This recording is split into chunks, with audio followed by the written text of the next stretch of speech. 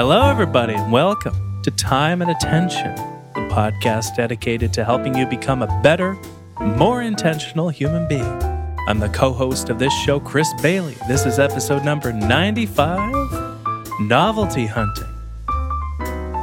Novelty hunting. Oh. Sounds like clickbait. Does it?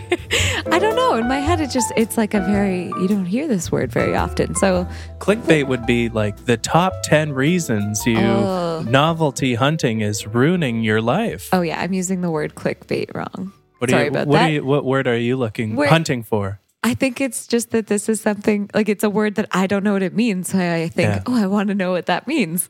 And in my mind, that's clickbait. But What? I guess I'm using that word When you wrong. don't know a word, it's clickbait? Like when I don't know something, doesn't that make you want to know it? What? I guess that's in my head. That's like things that make me want to click things. Okay. Is when I don't know something. Oh. There you go. Good thing I'm a professor. Yeah. Yeah. So you can teach people things they don't know. All right. So now that we figured out, I don't actually know what the word clickbait means. What is novelty Clickbait hunting? is like when somebody makes you click it, you know? Like it's bait to click it yeah, when you're and on the in website. my head, that's when you don't know something. There's usually a number in it, like the top 10, the top 5. Or like a BuzzFeed quiz. Which Friends character are you or something Oh, yeah. like that? If you scroll through BuzzFeed, it's all clickbait. Cool. I right. thought they were getting into more serious journalism, but maybe I'm wrong. I think it's kind of split, but definitely the clickbait out there is novel. Oh, yeah. Yeah. Oh, nice. Bringing it back to the topic. Yeah. So what is novelty hunting? That's what makes you want to click it. So we should start by talking about what novelty is. Because a lot of people, most people know what the word novel is. It means something surprising in an interesting way. Does it have to be interesting? No, just surprising. And so it goes back to dopamine. It's a chemical that is talked about on a lot of different podcasts. So I feel people at home need to take a shot every time they hear the word dopamine on a podcast. But essentially, dopamine is a chemical that makes us feel as though pleasure is right around the corner. So like anticipation? Yeah, it's more of a neurochemical of anticipation than it is a chemical of pleasure. It's often called a pleasure chemical, but there's essentially 3 factors that lead to a dopamine release in our mind. And the more that we have of these 3 factors, the more of a hit we get of dopamine. So one is genetics, which differs from person to person. It's the denominator that we divide or multiply by. Then we have salience, which is how much something directly affects our life. So if you find $5 on the street and get a $5,000 pay raise that day, you'll get a bigger dopamine hit because of that pay raise, assuming it's surprising. And the third factor is the novelty factor. And that seems to be the thing that differs the most, especially in the digital realm that we occupy for around 13 hours every day. The more surprising something is for us, the more of a dopamine hit that we get. And there's even a term called the novelty bias in research, whereby for every new and novel thing we direct our attention at, the researchers refer to this as the novelty bias because we get a hit of dopamine when we tend to something novel. And especially when there's so much novelty online in the digital world, we tend to bounce around between different sources of novel stimuli. You know, sometimes when we just wake up in the morning, we go to Instagram. And then a little bit after that, we want another hit of novelty, so maybe we check email. And then we check the news to get another hit still, bouncing around in this kind of novelty feedback loop, kind of losing control of our behavior while stimulating our mind. So presumably, though, people are doing all of these things for a reason, Yeah, right? well- I mean, they're presumably at least sometimes pleasurable, or they actually are useful or enjoyable. So like, what causes this? Or I guess why does this even matter? Yeah, it really is more stressful than we give it credit for. And so the news is a really good example of this. We tend to check the news when we go novelty hunting, but the news is a considerable source of stress that we don't really recognize. And it's in this way that novelty hunting itself becomes a source of stress. So So to dig into the news example a little bit, there's a study conducted around the 2013 Boston Marathon bombings that looked at two groups of people. The first group of people were those who watched 6 or more hours of news coverage about the bombings. And the second group of people were runners in the actual marathon. And what the team of researchers found was that those who watched the news coverage reported themselves as more stressed than somebody who was in the marathon and personally affected by it. And they were more likely to develop post-traumatic stress disorder as well. And so, it's a nice maybe not a nice illustration, but it's a powerful illustration of the effect that novelty can have on our mental health when it's actually a hidden form of stress that leads us to not only stimulate our mind in a stressful way, there comes a point where stress becomes comfortable, but also overstimulate our mind in a way that we crave future novelty that is also a source of stress. And so, but novelty hunting is interesting. It's ingrained in our mind, but yet it can be this hidden source of stress in our life. So does it matter? I mean, so even thinking about the Boston Marathon example, in that case, if you're just watching 6 hours of news, does it matter if you're bouncing between so many different news sources? Because I think, at least in my life, I find if in these moments, I think I'm pretty good at being mindful of this, largely because we talk about this all the time. Yeah. You and I. But when I do find in periods of maybe when I'm actually really stressed or I'm a little more tired or something, I find myself kind of like constantly looking for something different rather than just watching 6 straight hours of something. So does that matter at all? Like, is it the content of what you're seeking out or the kind of constant variety or shifting? It's definitely the novelty that propels us forward and is kind of what makes further consumption of information palatable to us. And so it's interesting. Like, novelty is a fascinating thing. And we explore it in a past episode of the podcast too. I forget what episode it is, but if you search the podcast feed for novelty, it'll come right up. The novelty is a powerful, powerful factor in our lives. When we look back through time, through our lives, we tend to remember the novel moments. It's episode 49. 49. The power of novelty. Oh, good old episode 49. We're almost at 100, by the way. Gonna have to do something special for 100. I don't know. It's a nice round number. Q&A or something? Yeah? Maybe, sure. Yeah. Okay. Send your question, chris@chrisbailey.com. We'll do a Q&A episode. Fun. All right. That could be terrible. Could be great. Could be terrible. Could be great. You'll have to tune in. We'll make sure it's great. 100's who knew this would have 100 Well, when you do it episodes? every second week, too, that's a lot of episodes or a lot of time that's gone by. 200 weeks. But back to novelty. Like, we mark the passage of time with novelty. And so when we look back on our life, we tend to look back to the novel moments, which are the markers in time that makes us feel as though time is passing. But where we run into problems, back to that idea, is when everything is novel, nothing is novel because novelty is relative. And so, when you're online kind of hunting novel information, novelty hunting, the title of the episode, because everything is novel, you're kind of swinging around in the digital equivalent of Times Square, where everything is bright, everything is flashy, everything is novel. And because everything is novel, it kind of overwhelms our mind. It tends to be overstimulating. It speeds up the passage of time, which is why, we tend to feel like we're in this time wormhole when we're on our phone sometimes. We pick it up and then 30 minutes later, we kind of need to shake our head and realize how we just spent our time. But it's because we fall victim to this novelty bias where because everything is novel, nothing is novel. So when we think something is going to actually be enjoyable, but then we end up spending hours on our phone just on Instagram or bouncing between apps and then checking your phone and checking the TV. And then nothing is enjoyable. Yeah. What an unfortunate downward spiral. Yeah. And this goes back to what we talk a lot about on the podcast, which is intention. Yes. I think this is for me. I'm just very much more intentional, I guess, than I maybe used to be. Yeah. I mean, I think I've always been pretty good at being mindful of how I spend my leisure time, just because as people who've listened to the podcast, I've been in school forever. And while I was in school, I had so many jobs. And then now that I'm working just really one job, it's a big job and it's a lot of work. And so when I do have leisure time, I'm pretty protective of it.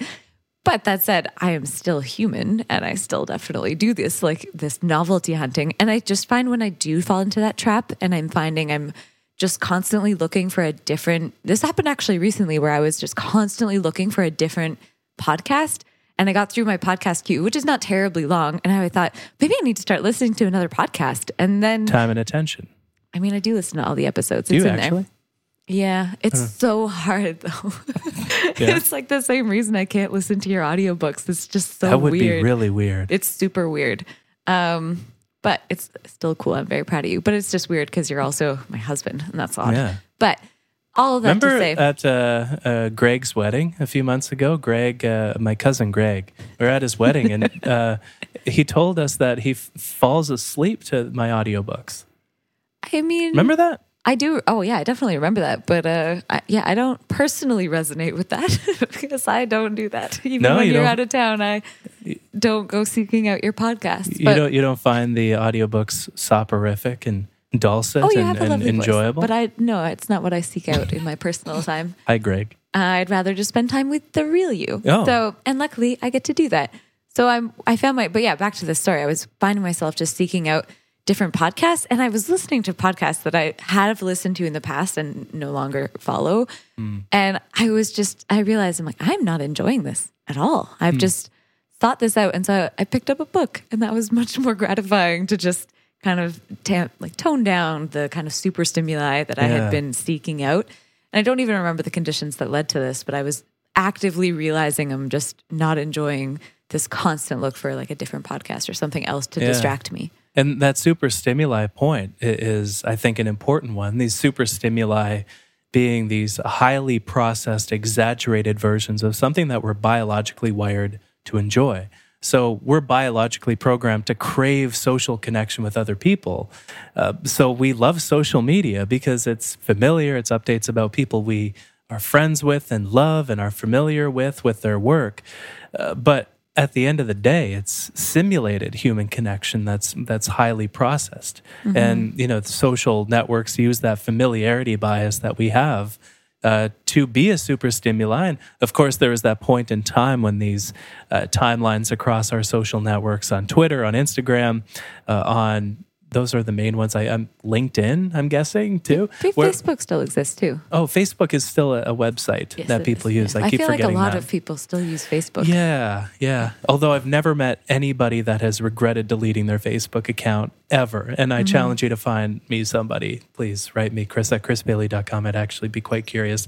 Or if the converse, if you've deleted it and love it, I'm curious. I'm one of those people. Yeah. Although that said, I did create a new account just for very intentional purposes. So I did delete it, and then I created a new one just for messages with like very specific people. I think I have 4 friends. Oh. Yeah. Mrs. Popularity. So popular. Yeah, but there was that point in time when the different social networks went from a chronologically arranged timeline to an algorithmically arranged timeline.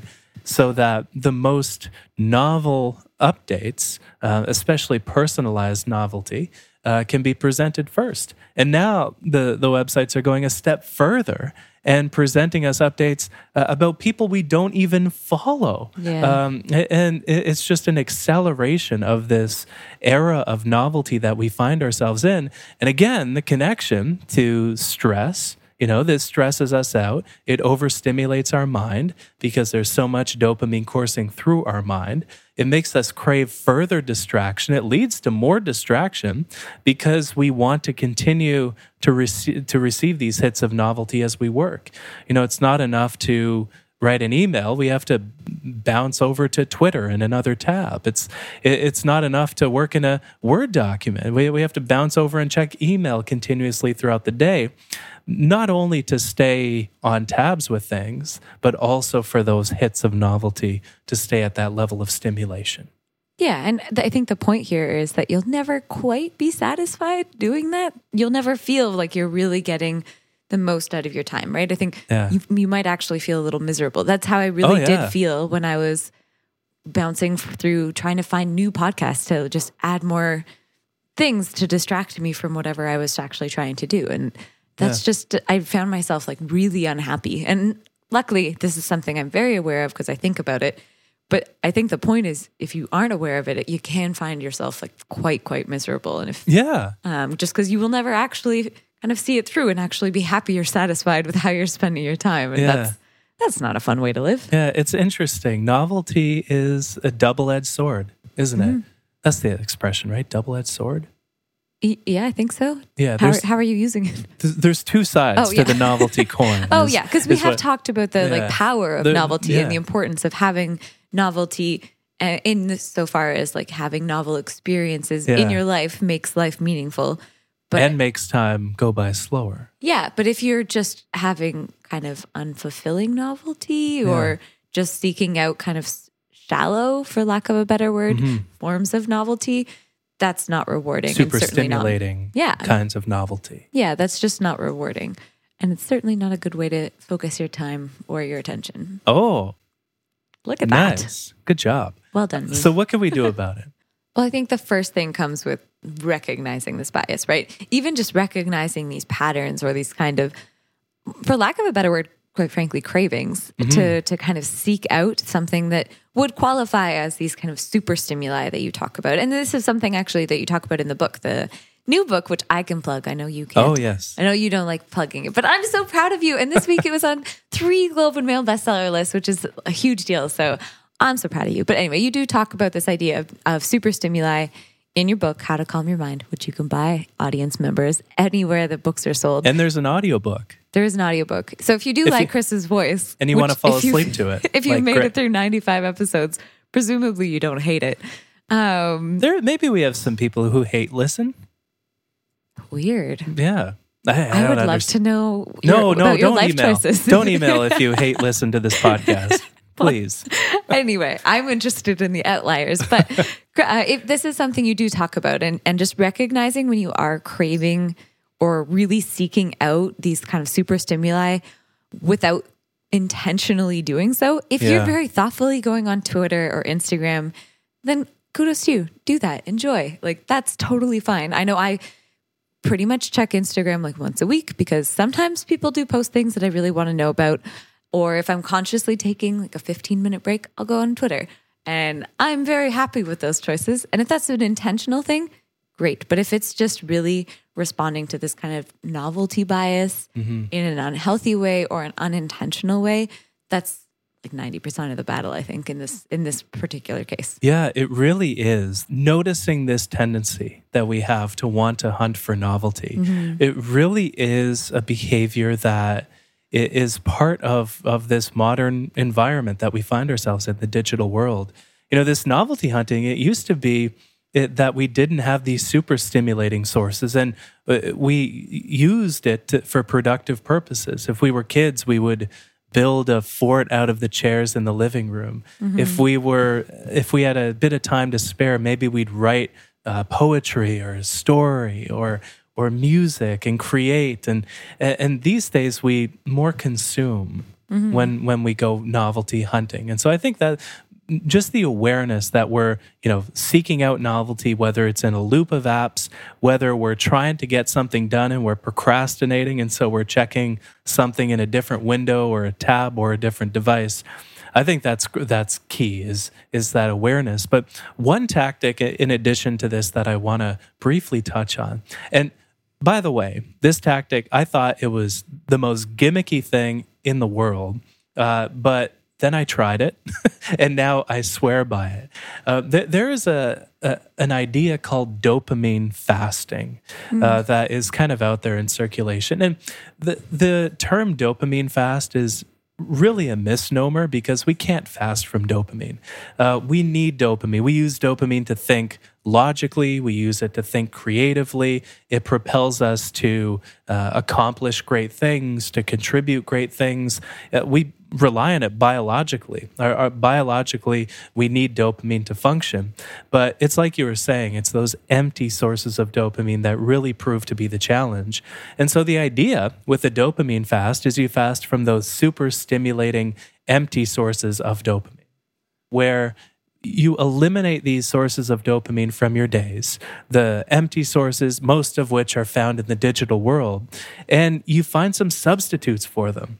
And this is the exciting part to me because it's an opportunity to reconnect with that different form of novelty. Where it's like the old-timey, old-fashioned making a fort in the living room or creating something kind of novelty.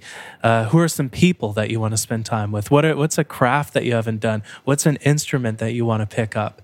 Identify the substitutes, choose a duration of time. I like to do it for around a month, and then notice what changes. It's such a powerful tactic. So kind of related to this, something I've, for some reason, found myself doing lately.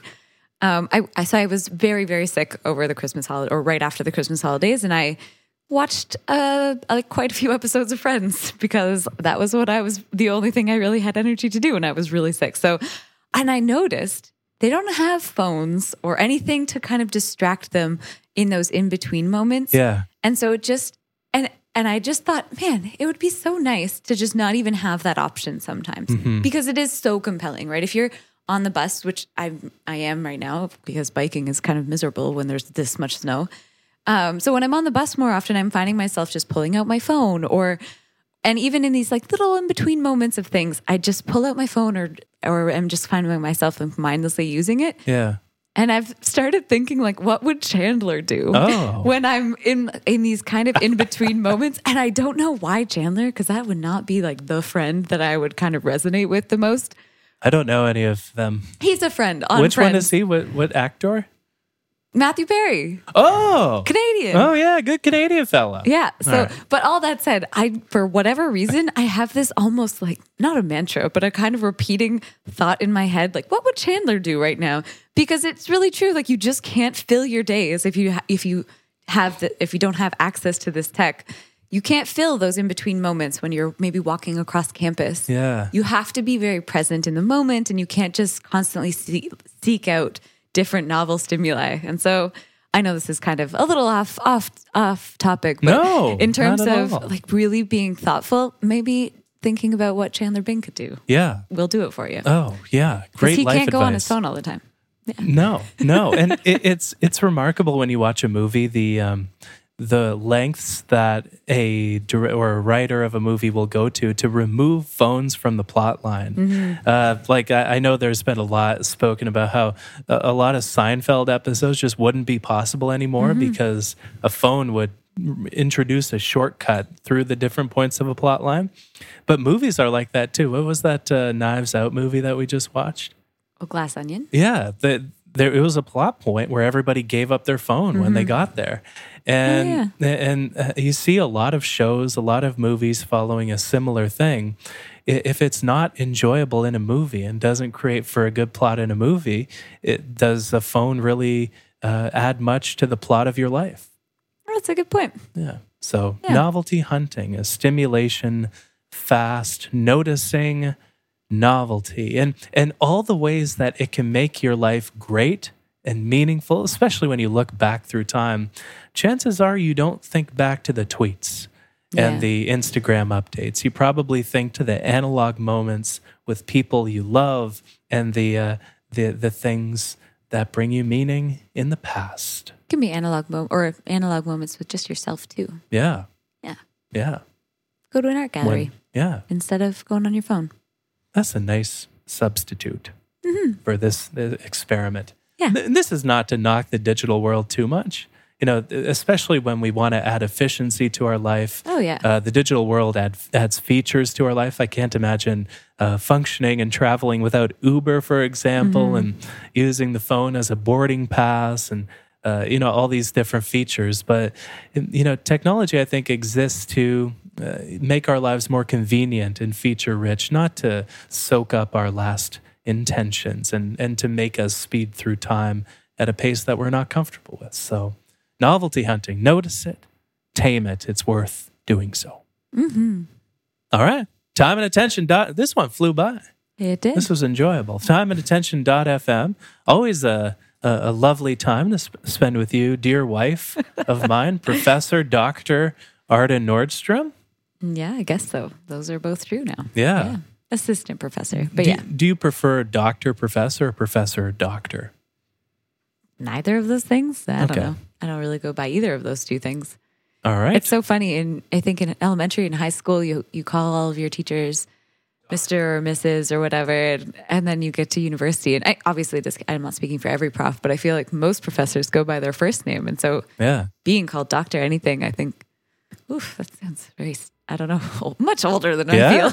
Oh, Yeah. well, you better get used to it, Dr. Nordstrom. And thank you for tuning in to another episode of Time and Attention. There's a lot of podcasts out there. There are. Thank you for listening to this one. Yeah. Sincerely. Yeah, it's Yeah. nice. It's been really exciting to watch the podcast grow lately. I think we're in the top 0.5% of podcasts. Yeah, No pretty need wild. to toot our own horn here or anything, but it's exciting to see it. And hopefully these ideas, you find them helpful. If you find them helpful, tell a friend about the pod. Yeah. No pressure. And if you have questions, Oh, yeah. any burning questions, I guess we're doing a Q&A Yeah. for episode 100. So Yeah. got a few weeks, but yeah, shoot your questions our way. Well, because we do it every 2 weeks, it'll be like 6 months until it's episode 100. We're on 95. That's bad math. I'll teach you math after. Don't Okay. worry. But Okay. we also do need to have them sometime before we need to record. Yeah, that's true. Mm-hmm. All right. Good stuff. Timeandattention.fm is where you can find all the previous episodes of the podcast, as well as in your podcast player of choice. Feel free to review the show. You don't have to, but you can if you want to, if you have a bit of time. We always appreciate it. And we hope you have a wonderful week, and we'll see you in a couple Tuesdays. Bye.